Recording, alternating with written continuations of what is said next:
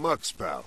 Welcome to Muckspout. We talk punk, comics, media, anything kind of punk adjacent. I'm Eric, John, and we have Travis Gibb with us. Travis is the writer and creator of Granite State Punk, which is on Kickstarter right now. So we're going to be talking about that book, its ties to the occult, and anything in between. It's the very beginning of October, so it's good timing for having Travis come on and talk this stuff. So, welcome, Travis. Thanks. I'm excited to be here. Awesome. I'm partly awake right now. I've had a punk festival this weekend where I was tabling, so I was a sponsor of, so it was amazing. You had a good time? Everybody was good? Yeah, just getting home at like 2:30 in the morning is a lot for me. Yeah, it's a little rough, yeah. Did you sell well? Yeah, it did pretty good. It was it's my return basically since like COVID, really. Like I did a punk rock flea market right before COVID and I loved it. I used to do concerts before that. And it's one of those things where when people see you at a show, I was doing them weekly for a while, or every other week or something. So it was like they might come and chat with you about music, and then they show up the next week and they chat with you a little bit more, and then eventually they buy stuff. Like you kind of build that. And so it's I think that the books will probably sell better as I do more of those things. But the funny thing was, anything that I had at my table that had an F-bomb on it, like these coasters, don't fuck up my table. Yeah. People liked those. And then my button, which actually is directly from Blister, but they didn't necessarily know it. My fuck everyone button. Those, like the fuck everyone button, everybody loved. I'm going to have to do some more with that. So it was a good time. The Boll Weevils were amazing. They're so high energy. That is like so not me. So I'm envious when I see that. It's happened everywhere on the stage. It was amazing. But no, it was just nice to get out to something like that, even if it was way past my bedtime. Yeah, but that live music, it just really invigorates after all this time that we've been stuck inside and everything. It's such a nice feeling to get out there and see the other fans connecting with it too. So totally get it. It's fun to see that there's still a scene out there too. Like everybody's talking about other bands that are on the scene, and like I don't know, people always want punk is dead is always a thing. Everybody always wants to talk about that, and music is dead, and nothing's been good since the insert decade. So it's just nice to see everything's so live. There's all these young bands out there. It's nice to see the old bands have that energy and that longevity. I mean, Boll Weevils have been around since the late 80s, so it was amazing. I know, it's crazy to see some of these bands that are, I'm pushing 50, so to see bands that are my age, like jumping off stage and like landing on their knees. I've actually had conversations with bands before and said, like the lead singer of the Proletariat, I was like, you just landed off the stage and I would have been dead. I was like, I don't know. Like, she's like, yes, basically the routine has changed a little bit. There's a little less alcohol, a lot more Advil in my routine. So, yeah. Ibuprofen's my go-to. Yep. I'm throwing together a punk rock show for the Granite State Punk Black Caravan release. So we're going to do one on April 15th, right after MegaCon. We're still kind of putting it all together, and it's so interesting because I'm a marketing guy, but so many of those things don't work for punk shows, right? Like I get a sponsor. The sponsor's like, hey, I got $5,000. I was like, I don't know how to spend $5,000 at a punk show. I mean, I'm sure I can. Give me a minute, but what do you do, and how do you make it special? And, and what do they care, right? Like, I'm going to do a punk show. I'm going to have like 5 bands. I hired a local punk rock league. We're going to get people like, I don't know if you know them, the Supervillains and some Florida-based, punk rock scene, affordable. But, you know, we want to add the comic as like an add-on and all these things. I was like, I remember being a punk. I wouldn't give a shit about your comic, regardless if it's a comic-related punk rock show. Like, I don't care. Like, it helps. Yep. It helps, like, between money for nothing. Yeah, you've already spent your money and you're done. I mean, that is the weird thing too, because I'm selling stuff amongst like people who are out there busting their ass on stage. Right. So like, I'm hoping they're doing good too. Like it's.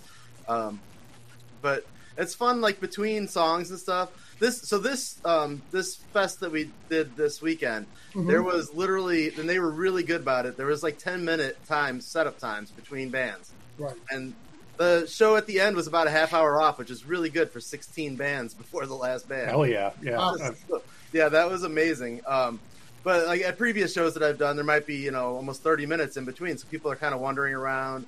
So they'll come out and they'll start just kind of picking up your books and looking through them. So it's always nice to have a read-only copy up front. Sure. But then when you start talking music and stuff, and like that connection, a lot of times you'll see it's weird. So one big difference I know from a punk fest and that sort of thing to a comic show is that when somebody comes around and they're a comic show and they kind of glance at your stuff and they're like, "I'll be back around later," they're probably not coming back.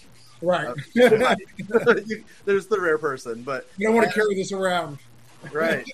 Yep. But at a concert, like, so we got there a couple hours after it started, about 2 in the afternoon. The show went until 1 in the morning, and people don't buy a book and carry it around a concert for 10 hours. So you're literally like out there just kind of as a billboard just for, half of a day. And then at the end, people kind of trickle by on their way out. The pins and stuff like that, those would sell during the day. But yeah, I was going to say stuff you can throw in your pocket. Yeah, so I learned early on to not be discouraged by, nobody's going to buy my stuff. Like, stay till the end. But yeah, it was a good time. So with that, we could start talking some Granite State Punk. Sure. Here, you want to give the your elevator pitch? Yeah. Hold on, I gotta talk to my daughter for a second. She's playing The Simpsons in the background. Oh, okay, can you do that somewhere else? We don't want to get a copyright strike. All I hear is The Simpsons. Dun, dun, dun, dun. And no one's more punk than Bart Simpson. I mean, I understand, but just not appropriate. Yeah, so Granite State Punk, we're doing issue 2 right now, but the premise of Granite State Punk is in New Hampshire, there's this old man on the mountain. So it's this face, it's on all the symbols, on everything you see in New Hampshire. I'm born and raised in that area. This is a punk rock kid from that town who, when the face falls off, finds out he's like the head king witch warlock. He doesn't know because he drank and partied in his youth and didn't want anything to do with that life. So now he's trying to figure out how he survives in this world. Issue 1 already came out earlier this year. We got signed by Black Caravan / Scout Comics. Now we're doing Granite State Punk 2. But they are one-shots. They're individual stories. You don't need one to read the other. This one's about him trying to figure out what he wants to do. The end of last issue, he became straight edge. We're going to see whether or not that worked out for him. The book's called Breaking Edge, so you may be able to figure that out yourself. But it figures this wild thing. So let me tell you about this. Here's the real true life story about the premise of this comic. So the first witch trial in New Hampshire happened in Hampton Beach. It was this old lady. What she would do is she would yell at people because she hated people. It was like, "I hope you and your family die on a boat accident." They would. And like she would curse people's land. No like spells or anything like that. She would just randomly curse people. They tried her as a witch, sent her to Boston. She lived there for 20 years. And remember, this time period, like 20 years is a long time. Boston's like, no, we're not taking care of her anymore. They send her back. They then build her a hut in the middle of the woods, far away from civilization, and she dies. What's rumored to be starvation because she was so old she couldn't make it to the town. Anyways, when they find she's dead, a whole bunch of bad things happen in the town. They get scared. They unbury her, put a stake through her heart, and bury her back and leave her. That's the true life story. That's not me adding a fictional tint to it. Yeah, that's a fun foundation there. Yeah, that's great. That's great. I was actually reading a bit about that because, I used to do Strange Tales Weekly TV show. So, like, when I get a crumb of something like that, I get very interested in the backstory, and I start doing some research. And there was actually 2 witch trials that year in New Hampshire. The other one's not as interesting, except for that the other one, the woman actually won, like, the trials and actually, like, countersued. And, like, it was pretty wild because those witch trials, like Salem especially, like, are so tragic. Like, it's usually somebody doesn't like somebody, so they call them a witch, and the next thing you know, their life is hell, and they're being burned with a stake through them. Like, yeah, we tend to forget that we always look to the founding fathers and all this crap, but before that, we had the Pilgrims. They were literally the holy zealots that England, what, you want to leave and find a new world? Yeah, please. Please, go ahead, take a boat. How big of a boat you want? We get rid of you. Like, we tend to forget that the Northeast is full of these crazy zealots that were too crazy for England, and they sent them on a boat. Yeah. And then those stories are just so tragic. Like, even the lady that yours is based on, like, I mean, she sounds like a bit of a nut job, but what a horrible life she ended up with. Yeah, there was no, like, just that things happened, but as far as any research that I've done, she just yelled at people. Like, that's right. And she mostly just sounded like a really shitty neighbor. Right. And her name's Goody Cole, too, which is extra offensive. Like, I mean, you're going to be called a witch if your name's Goody Cole. Yeah, she is really excellent foundation for a story. So, and a few years ago, like 20 years ago, they actually decided, hey, just for the record, she is a Hampton resident in good standing, and we no longer consider her a witch. I mean, that does a lot of good in, like, 2020, right. 2000. Well, if you don't want her coming back to kill you later in life, I mean, I've seen that movie. You want to make sure you're covering your bases. Just in case she actually is. Yeah. Right. Like, just double checking. You're okay. Yeah. We're all clear. So one thing I thought was really cool. I don't remember if I saw you say it on a show or read it or you even mentioned it to me, but working with Patrick Bauermeyer, that's how you say it, right? Brewmeyer. Yeah. On the first Granite State Punk, and he's again back for the second one, right? Yeah. I remember he was kind of like a bucket list artist for you. Yeah, absolutely.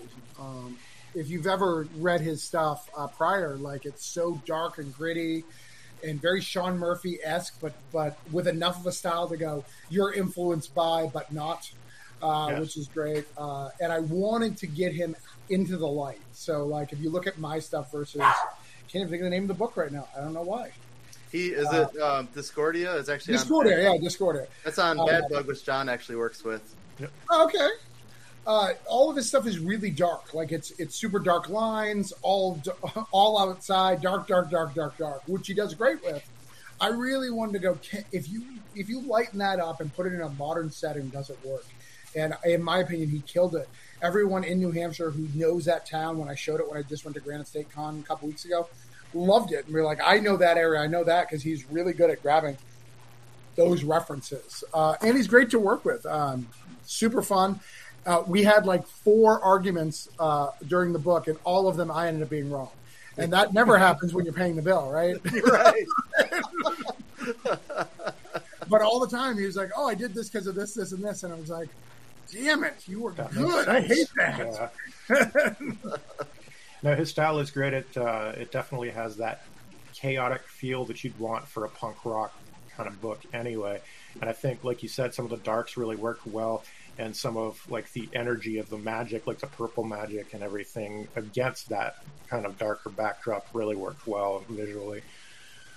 And he's a scene kid. I mean, he loves punk rock music. You know, he's great. part of it. You know, he believes in it. You know, we talked about music very early on and our influences. And that's why, if you notice, like, he's not wearing any of the garb. Like, he doesn't have tons of patches. Because I really wanted to represent anybody who loves that.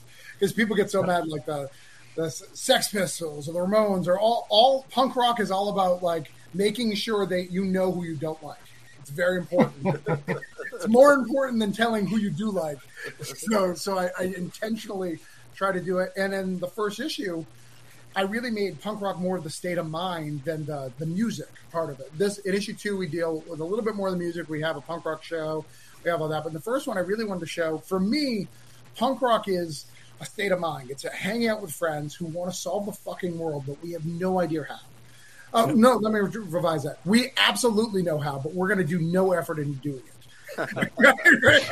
We can tell you how to solve all these problems, but we don't really want to do it. This kind of describes Generation X as a whole. Right.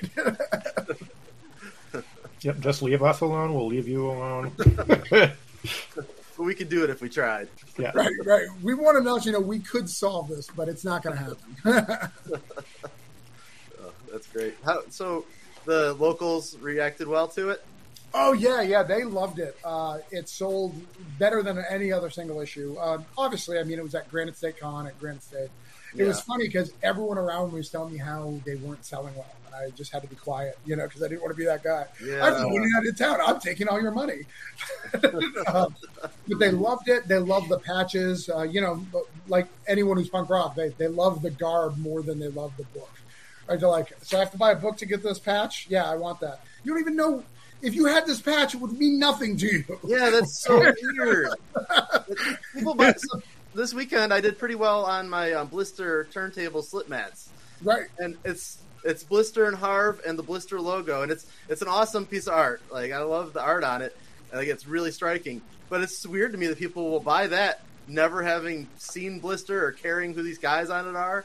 But like you said, it's a beautiful piece of art that's on it. I think I've got one of those too, and it's anybody that's a music nerd and an art nerd, that's a nice, easy way for them to break into it and spend a little bit of money, but not sure if they want to commit. So yeah, I have a Blister enamel pin that also does well with it's just him on a guitar. So if you play guitar and you're walking by, you're like, oh, that's cool. So it's cool that there can be crossover like that, but it is a weird thing. I know what you mean. Yeah, especially when I had the fictional band. I had the fictional band Yankee Swappers, and I had the shirt made, but I didn't really highlight it in the book at all. And people were, why I was talking about it and sharing, that, hey, we're going to build this. If we do another issue, we're going to make them a big part of it. Everyone's like, oh, I want that shirt. I want that sticker. Yeah. It's a fictional band that I don't even mention. Yeah, right, exactly. Well. So we had to make that a prominent part. So it's wild the things that the punk rock community resonates with. But I just find a lot of punk rockers who read the book and really could relate to the characters. It reminds them a little bit of SLC Punk, but also like with a modern telling. The only thing I've ever got crap for is the theater reference in there. That like that breaks it. I was like, no man, like a lot of these punk rockers are theater kids growing up. Like I'm telling you. If I was going to give you crap for anything, it'd be censoring the first F-bomb. That is the only thing I've ever agreed with Chuck on when he did that. I was like, you're right. Censoring the first one doesn't make any sense. And, it does make sense if it's going to be like a preview online and you want to get a general audience baby or something. But, I promise the Scout one will have a full fuck in there. Fantastic. We're going to hold you to that. No, it's already done. It's already been discussed. Well, all right. There we go. But this is a weird Kickstarter for me because the first one that I have the publisher, so they had to approve it. There's all these extra rules to do it. Yep. And the worst part is they have all these rules, but there's no guarantee that they're even going to do this issue. Oh. Right, because it's only a one shot. That's all my contract signed up. But they have the option, first right of refusal. Interesting. Yep. I'm sure they'll do it. I'm sure they're interested in doing it. But as of right now, it's a thing. Oh, that's wild. So how close to Rochester did you grow up? I grew up in Rochester. In Rochester, okay. Yeah. So when you talk about Jetpack Comics and Royal Pizza House, like, so I come from the Chicagoland area. Pizza is near and dear to Chicagoans. And then there's New York pizza. There's Detroit pizza. Like, if you were going to describe this pizza, how would you describe it? And I'll follow up after you describe it. So, the pizza is kind of an institution. So there's nothing special and everything special about this pizza. It's super greasy. It's you can tell that you shouldn't be eating it every bite. But what's special about it is it went away a long time ago. So this guy, it's a brothers one of the brothers climbed Mount Washington and died and froze to death. Oh, wow. So growing up, I would also often call the pizza place and go ask for a frozen Louis and Mount Washington special. Not funny. No. But eventually he closed it down. But apparently this guy is like wealthy. And he just leaves it there and goes in periodically, cleans it up, but it still says, come back one day. And we're looking at like 30 years now. Like it's been gone. Oh, wow. So when you had it, you were a kid. Yeah. 30 years is probably exaggerated, probably 25, but at least, but it's been there forever. And it's kind of an institution of like, it's a great piece of land that continues to be paid for in the area, that everyone who knows that, like who's in Rochester, knows Royals Pizza. And if you're not from Rochester, you don't know Royals Pizza, or you at least didn't grow up there, right? You came in after Royals was a thing. And then Jetpack Comics is a great comic store. Love those guys. We're actually talking about having me fly up for Free Comic Book Day, because that'll be about the time of the release. It comes out in like April, so May is May is a good time. Yeah. So we're coming out there, and I had to throw them in because I've watched them. I don't know if you know a lot about Rochester, but it's right next to Dover, where the Ninja Turtles are from. Oh, okay. So for me, growing up, at my age, I'm 43. I saw the Ninja Turtles my whole life. Kevin Eastman, Peter Lark. I could go to little comic stores and they would draw, and they would like greet fans and be really good at that stuff. Yeah. So, and then when I got to the point of making to like 18, 19, like, oh my God, look at this Image Comics. So for me, you just made an indie comic and you're going to make $1 million. Like that's what I learned. Yeah. Wasn't true, but yeah. So we have a lot of history there. We have a lot of Ninja Turtles history. We have all that stuff right in that area. So it's a very cool vibe, very cool comic area to do that stuff. We also have Joe Hill that lives very close to there, and he's always there doing signings. So it's a dope store. It's very, very huge, and I love it. And it's pretty dope. I still have to make a road trip there. I'm actually in Western Massachusetts, so I see Rich Whittle talking about Jetpack all the time. So I'd love to make it up there at some point. And I live about 20 minutes away from Northampton, which is where Mirage Studios with the Turtles guys were. So, yeah, great bunch of guys. I've met a bunch of those guys, too. And, yeah, just like you said, like seeing them as the gold standard for indie stuff back in the day, it's crazy. Yeah. Well, you should come to Free Comic Day. It's for Rochester. It's not just a like store event. Most Free Comic Day, it's just you go to the store, you get your signed copies, you leave. The town shuts down, and they actually have all the shops will have free comics. So you can go to each of the stores and all sorts of stuff, and then they'll have curators at various stores as well. Oh, that's awesome. You get to meet. It's more than just you can make a day event of it. And there's like a concert at night that they do, all sorts of really cool things. Nice. I'll have to see if I can make that trip. That would be fantastic. Yeah, that sounds like fun. That's awesome. One thing that I found fun reading the book also was one thing I've noticed in reading other punk-related books is little threads that kind of connect between them all, that carry over. Usually I notice them because they connect to something that I wrote. So one that pops up a lot is a band and their first crappy acts. Like in my book, they dress as dinosaurs for an act.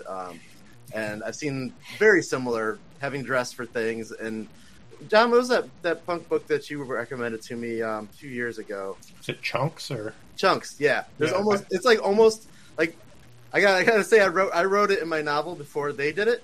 So I was like, because I felt when I read it, I was like, oh shit, I did that exactly. Like the scene is almost the exact same.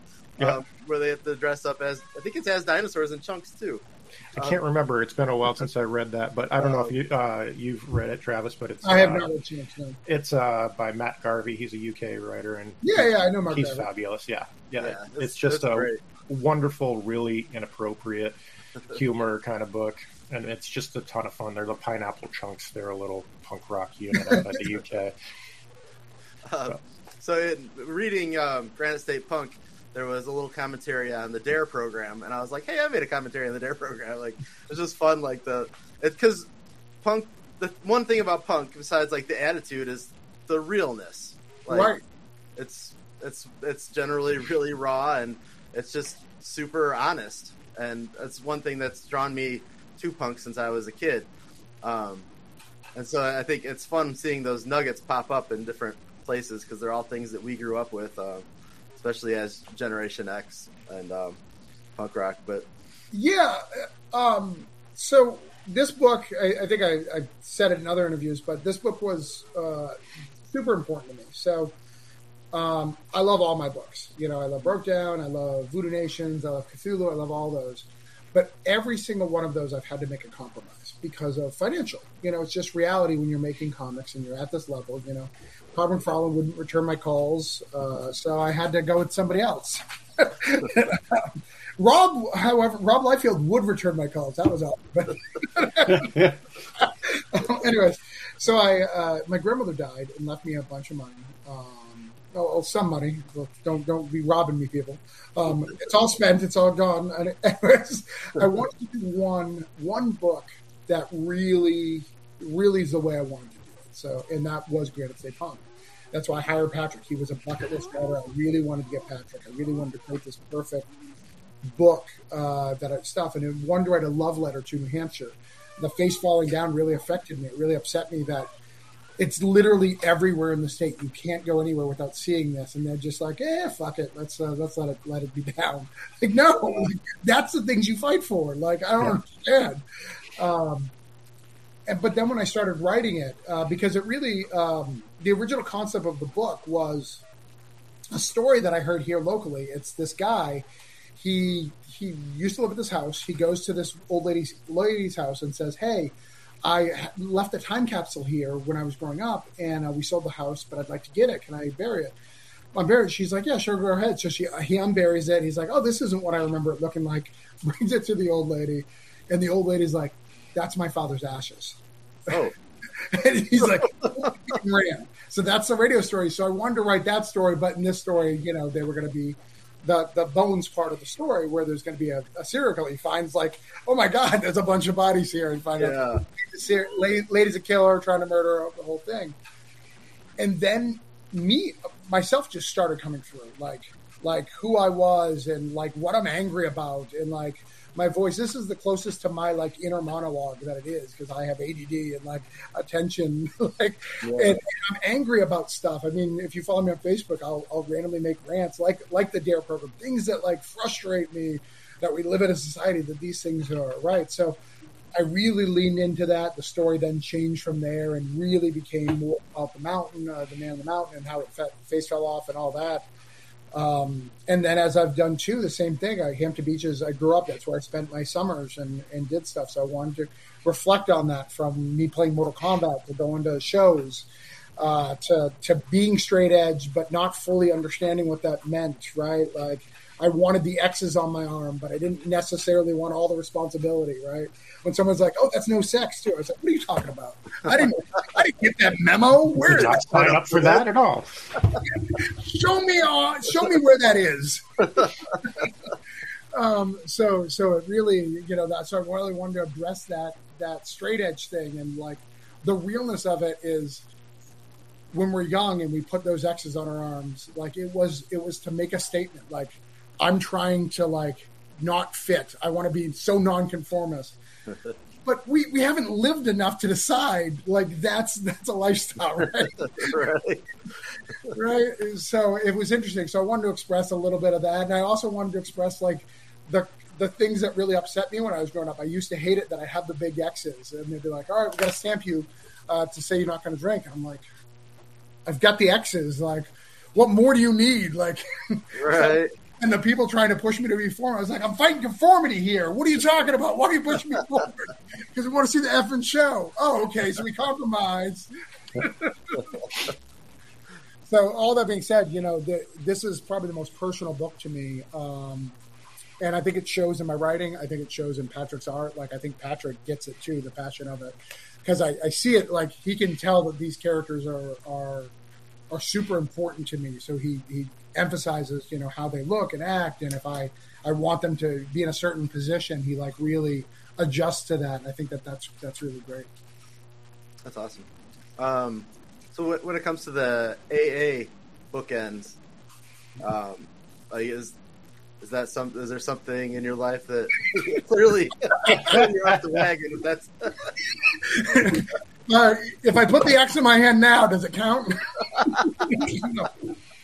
Well, it's funny because I was reading Voodoo Nations earlier today just to kind of prep, and I was like, oh, he's going straight edge, like with the characters in the first issue of that too. And I'm like, interesting. So there is a theme here going on. There is a theme. They're unconnected though. Yeah. So my mom, when I was like 12 years old, decided to go into AA, and it kind of changed her whole trajectory. My dad was still a drug addict, and so it was wild trying to figure that out. So I've never been in AA, but I've had to go to tons of meetings with my mom, like as a kid, because I'm 12 years old. What are you going to do with me? So I'm watching them and watching these people, and watching how they don't care about each other, and like how here's the messed up thing about AA. So you go into AA to get better, right? But by doing so, and because it's in your mind the way the AA program works, you've got to develop all yourself into this instead of drinking. So your whole goal is to probably fix your family. You're not going to spend any time with your family because you're going to these damn meetings all the time. So it's this vicious circle. Yeah, you're better, but try to tell that to a 12-year-old kid who has promised he's going to get his mom back, but his mom's at a meeting every night of the week, right? Like, so I got a little anger about that I'm still addressing. Yeah. Years later, I got into the church scene, and the church group that I have, because again, I can't conform in any circle, was a hardcore screamcore metal band called Sleeping Giants. The band in Voodoo Nations is a real band, Tom Green, and a lot of them are straight edge. So that's where that came from. And it correlates with he's drinking later, and he was straight edge. So there's alcoholism is a big thing that I talk about in a lot of my books because it did affect me various ways growing up, and still kind of affects me in different ways, But yeah. So that's where all that comes from. So earlier I was thinking about some punk rock things that relate to like some punk music and stuff to talk about or think about. And one thing I was gonna ask everybody if they had a particular punk song or any music really that like ties to the occult that they like. And then I wasn't sure if I was going to ask it. I was going to send it ahead of time because I thought that was one of those things that could stump somebody. People sitting on screen thinking for like 10 minutes about song. But in doing so, I was sitting there thinking about what would I say, and I came up with Rancid's Django song, and in it he sings because it was just kind of like the imagery in it was Django, you drag your coffin around all around town just like a dead man does, and like every time I've heard this song, like there's been visuals in my head that go along with it that were pretty cool, but then when I was thinking about the song a little further, because you listen to songs all the time and you listen to albums, you don't really think too deeply about the lyrics sometimes. And I realized in some of the lyrics that he's actually singing about like drug use and carrying your like if you're doing this heroin and things, like he lists a few things in the songs, and you're basically just dragging your coffin around town like with you, like that's where you're gonna end up. And so then when I was thinking about that, then it hit me, like the AA thing hit me, and I was. It all started tying together in this weird way. So it's kind of cool. I don't know if you guys have a song off the top of your head. You don't have to answer that because it's kind of on the spot, but it was just kind of something I wanted to mention that kind of came up when I was thinking about this earlier. I mean, there's tons, right? I mean, there is. There's so many almost that I think it's hard to think about them. I can think of more specific bands that kind of deal with that as like horror pops and creep show and things like that definitely have more of a horror and occult theme to them. But a specific song off the top of my head, I'm horrible on the spot, unfortunately. Well, and horror punk is like a genre, right? Right. That's the Misfits were kind of in there, the Blitz Kids, all that. Yep. So you got that's kind of its own subgenre. And then I even think of like movies like SLC Punk, like in the middle of it, they've got the witches and the doing the seance and the stuff. Right. And it's so very punk rock, right? Like I remember being a kid, being in random situations, talking to people about how they believe in ghosts or how they can astral project, and like me being a young kid going, please tell me more, like super fascinated, studying it for weeks and going, I don't give a shit about any of this. I don't know why I'm studying it so hard. Every time I'm because at some point scrolling through and Joe Rogan's talking about like some his experiences on mushrooms and like that.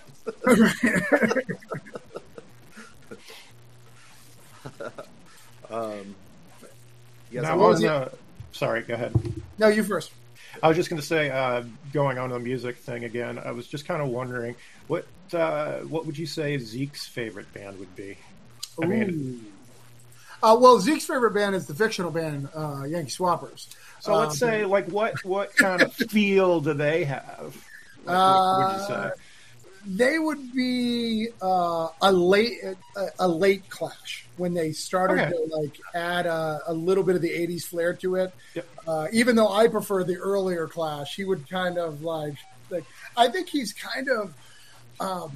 I think Zeke is one of those people who like loves punk, loves the music, but the music he's so punk that it can't define him, so he refuses to let it define him. He's one of those guys who's like the very difficult punk guy to like hone down, because if you think you get him, he has to flip the script because he's one of those guys, right? Being in New Hampshire, that makes me think of the lead singer from the Queers. Right. Right. He is. I can't think of his name, but he is. Anytime I read or see anything, yeah, there you go. Yep. He. Every time you see him talk or hear him, he's like this grumpy man that's like against everything. Right. What's the one song like? I hate everyone, or so like it's kind of in them, anyways. Yeah, they're 100% sarcasm. So yeah, it's so crazy that he hasn't got canceled. Yes, that's true too. His tongue is firmly in cheek the whole time. I'm hoping that's why he can kind of slide through on a lot of it. But yeah, I totally get it. There's a couple songs that are you're like, but yeah, they just have such a good sense of humor and sarcasm that I would hope for the same reason like Dead Milkmen have that kind of sense of humor to it, that I would hope that's what carries them through a little bit.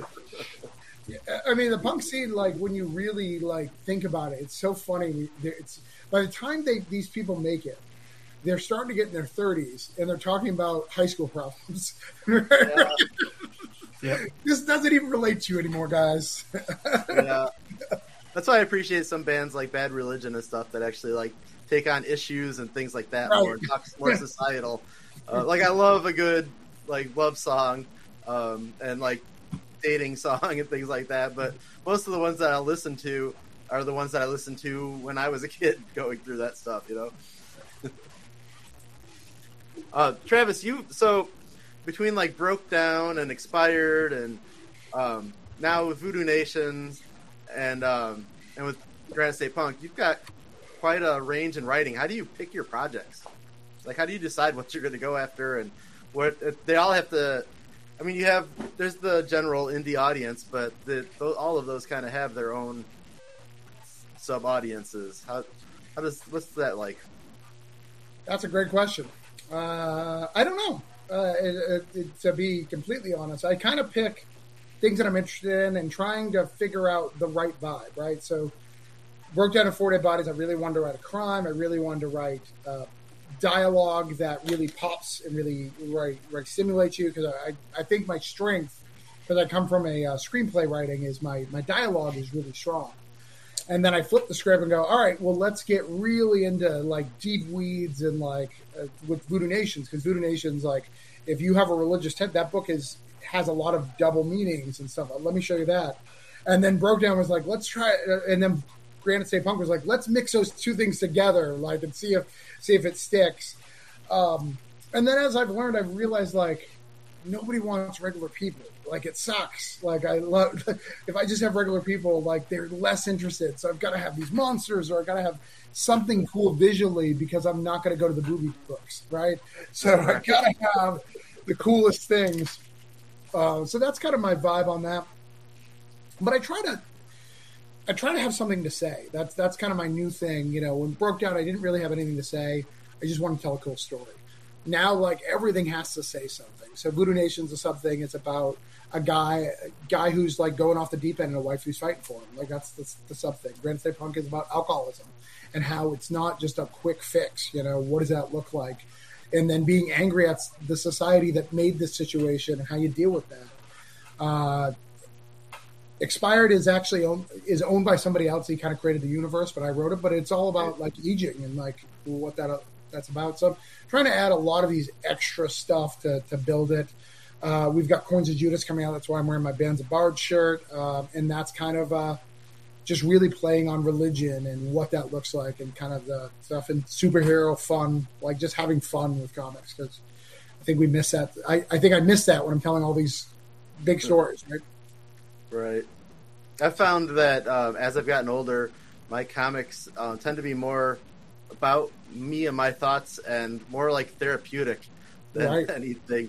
I used to, when I first started doing comic stuff, it was superhero parody stuff, and then I got into the sci-fi stuff while I was working on Blister, and now it's pretty much become therapy for me. It's cheaper than therapy. As expensive as comics are, it's cheaper than therapy, so... Well, and you know when it works, right? So that there's a part in Broke Down where I stop and I'm like, you're bored.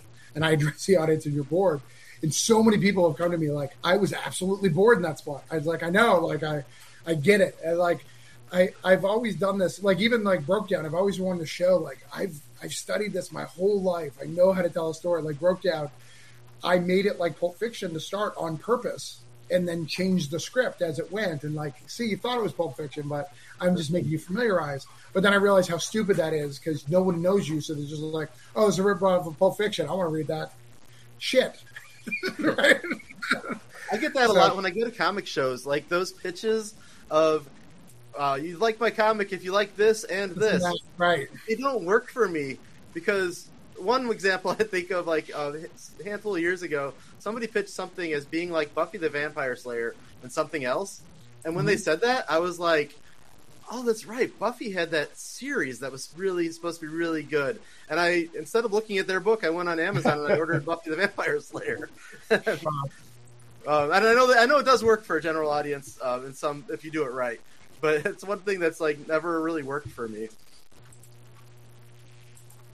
No, I agree.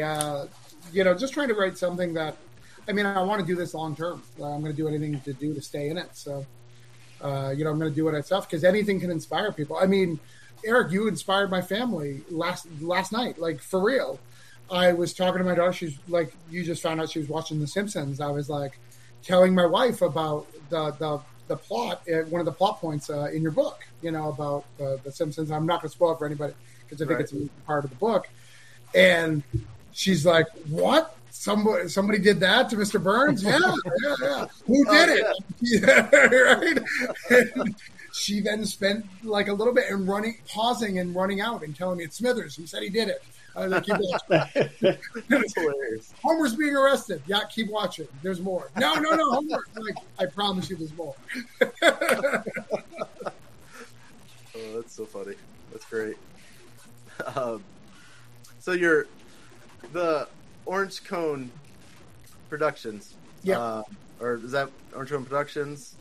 I just wanted to say that's like, as far as brands go out there in indie comics, that is like one brand. Like I watch what you do, and you probably even see every now and then I might steal something that you did because I think you're doing a great job with building that brand. Like there's a handful of people that I watch for branding, but most of them are outside of comics. Like you're like the one that I'm like when I didn't know about Substack, and I liked what you were doing in Substack, so I started looking into it. And I really liked their system, so I've been trying to use that pretty regularly. And yeah, it's definitely a very well-known brand for sure. I see it all the time. And one thing I was looking at earlier, I was looking at your website. I noticed that you have the store that has a lot of the physical copies, but I didn't notice any digital. Do you have any place to buy digitally? I did until Comixology went crazy. Yes. Okay. Say no more. Yeah. I do need to fix that and get it. It's so weird because my goal is always to sell these properties, right? I never wanted to be a publisher. I know I'm good at it. Like I get that, but I think that someone who's a good editor, right? They can edit. They can edit anything. But if their dream is to be a writer, the more they edit, for the longer time, eventually they're just going to become an editor, right? You look at Chuck. Chuck loves to write, but he struggles with it because he's like, I'm always throwing this editor hat, and that's where I make the bucks. So same thing with me. Like, I want to be a writer. So even though I've got all these things publishing-wise, I want to be a writer. That's what I want to be known for. I don't want to be doing that being said, like there's always a new idea, right? Like I promise you next year this time, you'll be yelling at me because of something that we've been planning for a year. We've been planning this very cool thing that no one's thought about, but it's going to shake up Kickstarter for a little bit. And people are going to be mad at me. Like that's stuff, because I've got these really good ideas because stuff, but it's not what I want to be. I want to be a writer and I want to be known for my writing. I want to do that. And how do you do that? And also be respectful to your giftings, right? Like just because I want to do that, like if I'm good at something, well, I do that. So I don't know. I'm still trying to balance all that out.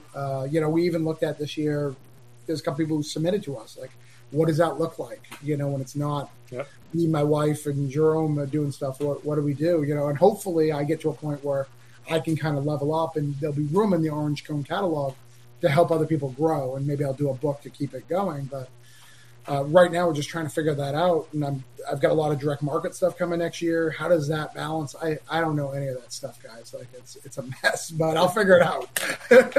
you just need to start leveling up to get that minion status so that you can get the other people doing it for you. Right. Exactly. Turn off the Simpsons. Get them to work. Right. But I think that's everybody's dream right now. But just to one last thing on the Granite State Punk, or at least from me, is these are, like you said, one shots. Now, do you have more in the pipeline, or is it just the 2 for now? Or I actually plan on doing 4 at least. Now, this is the first book I've ever said this to. Like, I don't plan on stopping, assuming I can afford it, assuming as I can get it good, because I really like it. I've always been a huge fan of John Constantine, and I feel like I'm writing that young punk rock John Constantine. And it's I was actually thinking that this kid could definitely be a nice Americanized version of John Constantine for sure. And I was thinking Constantine had the punk band in his youth. Which for the trivia for the episode, does everybody remember the name of the band? Oh, no. I actually put notes on this. Mucous Membrane is the name of John Constantine. Yes. Okay. But I actually thought about that, but then we were talking about, well, we shouldn't talk about mashing up Buffy and stuff, and I'm like, well, I shouldn't make mention of it. But since you brought it up, no shame. It's heavily influenced, but the way I tell it, because it doesn't tell like a Constantine story, right? He's always the smartest guy in the room because of what he's doing, not because of the dialogue, where I do the unreliable narrator part, right? Like, I get to play with that.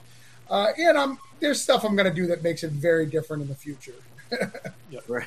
And I got to say, I love the breaking the fourth wall and addressing the reader directly is fabulous. I like just his smarmy attitude, talking right at you, and I'm like, I'm all for that. So I really appreciate that tone you have with it. That's one thing. So I recently did that, worked with you guys on that mashup print with Lyle.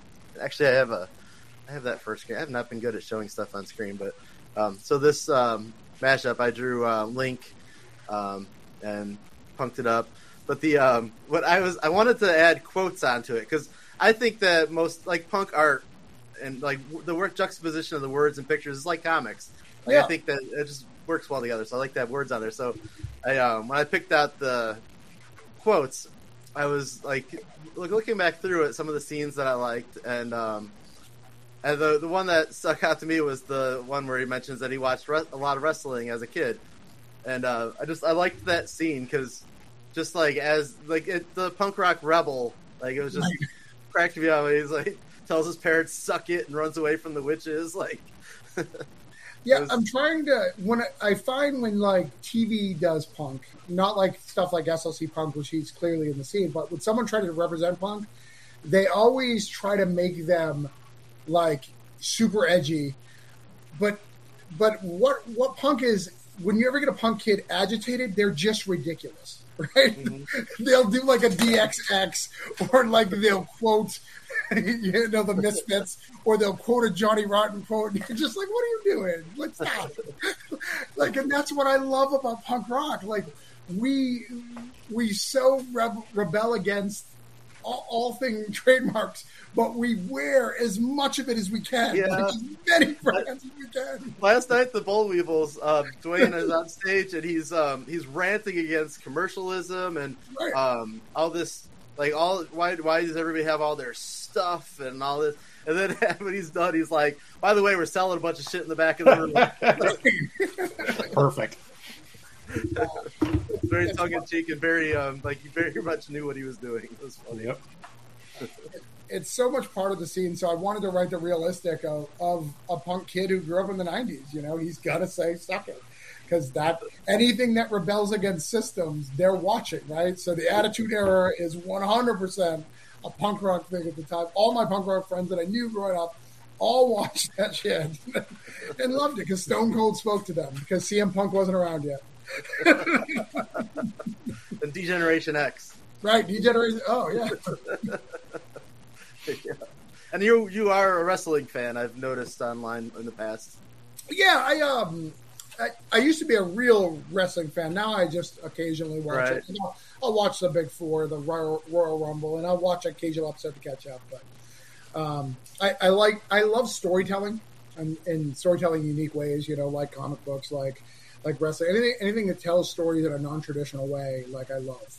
You know, the movies that I resonate to are, you know, the Quentin Tarantino movies or SLC Punk or, you know, TV I watch, Mr. Robot. So I love things that they're taking stories and they're twisting them in a weird way. Yeah. That's awesome. So, we're winding down soon, but Halloween's coming up. Yeah. So we thought we might talk about some old Halloween favorites. So first off, your last couple books between Voodoo Nations and Granite State Punk. Oh, those are your last two now? Well, Cthulhu also. Like they got the horror thing in them. Like you've definitely dipped more recently into horror than you had previously. Is there a horror film or director or somebody that you find inspiration from, or something that you loved like your whole life that? Yeah, you know, old horror I loved. You know, Nightmare on Elm Street was my dude. I'm a Freddy guy, Freddy kid all the way. You know, but I watched all of them from Sleepaway Camp to Jason to Halloween, all that stuff. And then for modern horror, I really love the Insidious series. Like, I love Insidious. I think it's a great series. Again, you know, taking the horror thing out of the elements. The kid who's possessed. It's the family that's possessed. It's the individual person instead of the house or whatever. But I'll watch multiple horror movies a year, month, whatever. I'm not like one of those horror fanatics. Like I don't go to like we have Halloween Horror Nights that's here. Like people go there every weekend. I don't have like a Child's Play doll, but I can tell you every Child's Play movie, and I've watched every single one of them all the time. But yeah, I love horror. I love the fighting against. It's one of the few things left in this world where it's good versus evil, right? It's always good versus evil. You don't root for you never root for someone who has any evil intent, right? Like, it's really interesting when you watch it, especially when you watch like something like The Purge, right? The minute someone does something you don't agree with, you're against that guy in The Purge, which is weird, like, because it shouldn't be like that. Like for me, did you see the latest Purge, the Texas one? Not yet. So the latest Purge is Texas one. Unfortunately, it's the last Purge movie before that they stopped the Purge. That was the big thing, and then apparently a new like 4 years passed, and then a new election happens, and they just bring it back. I was super excited that movie because they didn't say that like in any of the previews. I thought it was just Texas going, no, fuck that, we're still doing the Purge, and that's so Texas. And I was But yeah, and I think the last horror movie I saw the last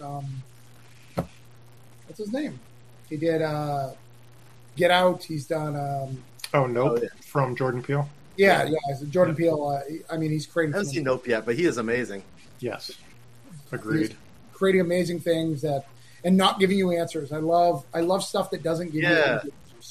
Yep. That's why he was perfect for that Twilight Zone series. Yeah. I only watched the first season of his on there. I think he's got two now. I forgot all about that. Yeah, they were really good. Like I was really digging those. And I loved his comedy before that, so I think he's another one that has jumped genres and been amazing at it. Yeah, I mean, I followed. So growing up, this is probably going to make. I'm going to probably lose backers for this. I was a huge fan of Dawson's Creek. I love Dawson's Creek because I wanted to be a filmmaker, so I wanted to be Dawson. I was always getting cheated on, so I was like, yeah, I totally get this show. Like, I'm just a nice guy. Everyone's fucking me over. You just didn't want to wait for your lives to be over. I just didn't. The only reason why I watched it is because he wrote Scream. The only reason why it was a heart. I was like, it's got to be good. He wrote Scream, and Scream is the best movie ever. 5 seasons in, waiting for that twist, and just never came. Not a single murderer. One of these days, it's coming. I mean, what are we waiting for? Their life to be over, and it's not there yet. Never did get that satisfaction, did you? Right. I think in the horror thing, I don't have anything specific, but all I could think of when we were starting to talk about it is I found a wonderful website called, I think it's doesthedogdie.com, and it's it's amazing how many movies you could kill, a murderer could kill everybody on screen the entire time, but if I see them kill a dog, I'm like, no, I need to turn this off. I can't do it. So it's nice that it's it's a little quick reference. You can be like, okay, dog survives. We're good. We can watch this movie. So at least John Wick got that over with really early. Yeah. I saw a whole bunch of that for Prey. Like everyone watched Prey for a minute, saw that the dog was in a bad situation, was like, nope, I'm out. And keep watching, the dog's fine. Yeah. And I think that might be the one where I looked it up because I think somebody mentioned it on that, and I was like, I got to check this out. And, I got to be careful. Yep. Predator's a weird one in terms of horror to me, where I love the Predator movies. Right. Even they're 70% of them aren't good, but I still love them. Oh yeah, you got to watch them anyway. But the thing that is weird to me is that it's like Travis was saying about rooting for the bad guy. With Predator, they always lose. It's like, why is that alien even scary? He comes down and gets killed every time. It's weird that it's like this series of movies about the ones that suck. Like, I want to see the ones that are badass now. That's why I really like the Batman Predator crossover. You ever read that? Yes. Yeah. So yeah, where in the first one, he's like, all right, you won, here you go, and leaves. And then in the second one, he brings his son to fight Robin.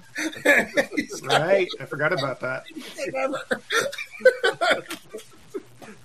That first one was beautiful, start to finish, the artwork and everything. Oh yeah. Yeah, a lot of those DC Dark Horse things back in the day were fabulous. Those things are. Have you ever read the Alien Stormwatch crossover? No, I forgot about that. So if you could ever get it in a $1 bin or whatever, it's in continuity. The aliens win and kill a whole bunch of them. The next issue of Stormwatch, they're legitimately dead. I thought that was the best. That's great. Oh shit! All right. Yeah. Probably never happened. That's amazing. There were stakes. That's crazy. Yeah. That's awesome. What about you, Eric? What do you got for horror movies? Oh, I was always I was big into the Amityville series. Okay. Actually, I went to New York for a concert a few years ago, and I had never been to New York City and stuff. So we actually went to Jersey for the concert. It was my birthday. We went to New York City for my birthday the next day, and then as it was getting later in the day, I was like, Amityville's around here. I need to go to Amityville. So we drove out to Amityville and we found the house and stuff, and it was creepy, just going to Amityville. It's a perfectly normal place, but having seen all the movies and stuff. But Amityville is one of my favorites. And then the Halloween series. Speaking of series where 90% of them suck, I still always loved Michael Myers. And it's funny though, because they, some of them were iffy, but 4 and 5, as much as people deride a lot of the stuff in that, they were building a new mythology, and I actually respected that they were kind of making him a different character. There was something else going on. There was a mystery man in the background. And then they came out with the next one, and my buddy and I, for years in between the two that came out, we were like, okay, this is what's going to happen. No, this is what's going to happen. Then it came out, and it was just god awful druid bullshit, and we were like, but, and they just abandoned. Is that the everything. one with the cameras, or with the with the reality show thing? No, there was one before that where I can't remember if like Paul Rudd might have been in it. It was horrible. But at any rate, the 4 and 5 I actually enjoyed. And then, you build up in your head, as a writer, you're like, this is what's going to happen. No, this is not what's going to happen, and that's going to suck. I don't know why, but Michael Myers was always on the bottom of my stack. Like, it was Freddy, Jason, Michael Myers. Like, I always, like in Leatherface, I was like, oh yeah, he made movies too. Yeah, Freddy was definitely top tier for me too. I think that ever since I don't remember which one it was. Might have been even the first one where he had the hypodermic needles on his hands.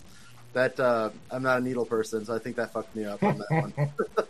Yeah, I think that was I don't think that was the first one. Maybe it was. I was gonna say third originally. Yeah. It might have been Dream Warriors. Yeah, I think it's either Dream Warriors or it's 3 or 4. It's one of those two. Yep. Yeah, I think that might have been where I kind of dipped from that one, but. I will say, since I didn't actually put a movie out earlier, like the Evil Dead stuff was always yes, Bruce Campbell, and like you can discount the first one completely, but Evil Dead 2 and Army of Darkness were just like, I obviously love like horror and comedy, so the two mashed together was perfect for me. Yeah. So along those lines, kind of is Peter Jackson's Dead Alive. Yes. Loved that as in high school. Like that was, it didn't have to be around Halloween. It was whenever we would throw that thing on. Like, God, yeah, the rat monkey and all the like the lawnmower scene. Like, oh man, yeah. And if you're talking to any horror guy and you talk about the bowl of soup scene, everyone's gonna know what the fuck you're talking about. So yeah, well, so gross. I was a huge fan of Poltergeist. Yes, yeah, especially the scene where he's picking the zit and pulling off his face, and like being a teenager watching that, and you're like. So maybe I shouldn't touch my face. They keep telling me not to touch my face. Yeah. So that's what happens. Damn it. Yeah. Part 2 actually scared the crap out of me too, and that tequila worm scene was nuts. Yeah. I huge fan of the Poltergeist series. I love that stuff. Awesome. I think my internet might be acting wonky. Can you guys hear me okay? Yep. Yeah, you're so fine. far, so good. Okay. Yeah, the Scream and Chucky, I've always liked Chucky. And even I like Chucky growing up now even further. Like, once I've talked... Because if you think of Chucky, he's always been able to, like, evolve to what, like, horror is at the time and then bring himself back to, like, all right, take me seriously again. And I love that because he's the only one who's been able to successfully do it, right? Once you put Jason in space and in Manhattan, like you lost him. I'm not going to lie to you. The space one was like, it was horrible, but it was delightful at the same time. The holodeck part was freaking hilarious. So it's like, again, I like that little bit of humor tinge to things. And I think going back to the Chucky thing, the TV series has been wonderful. It's just like the humor in that has just been on point. It's been wonderful. So. Well, and they're really good in the Chucky series of playing because it's all done by the same guy, which is great. Yeah. The same guy's done the whole SPAC, which is amazing as a writer. Yeah, it is. Do that, but you had the one like the mid series with the girl in the wheelchair. I can't think of which one it was, where you thought it was a reboot, and it wasn't. He ripped off the suit that was on top of him, and was like, oh look, I'm still messed up from all the stupid times. Yep. And it just made sense. Chucky, what was great about Chucky too is like in the third movie when he's just like, I'm not going to go after this fucking kid anymore. There's other kids. Like the bad guy just makes me so feel good. When you look at Michael Myers, he's like, no, I'm still mad at Jamie Lee Curtis. Right? No. How dare she like pay attention to her boyfriend? I'm not over it. Oh. That's great. All right. Well, man, this has been a lot of fun. You want to do one final pitch for Granite State Punk? Yeah. Graphic for you. You want to live free or die.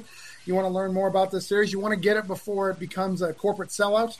because it sold out to the man of Black Caravan and Scout. Please look up Granite State Punk, granitestatepunk.com. You can get issue 1.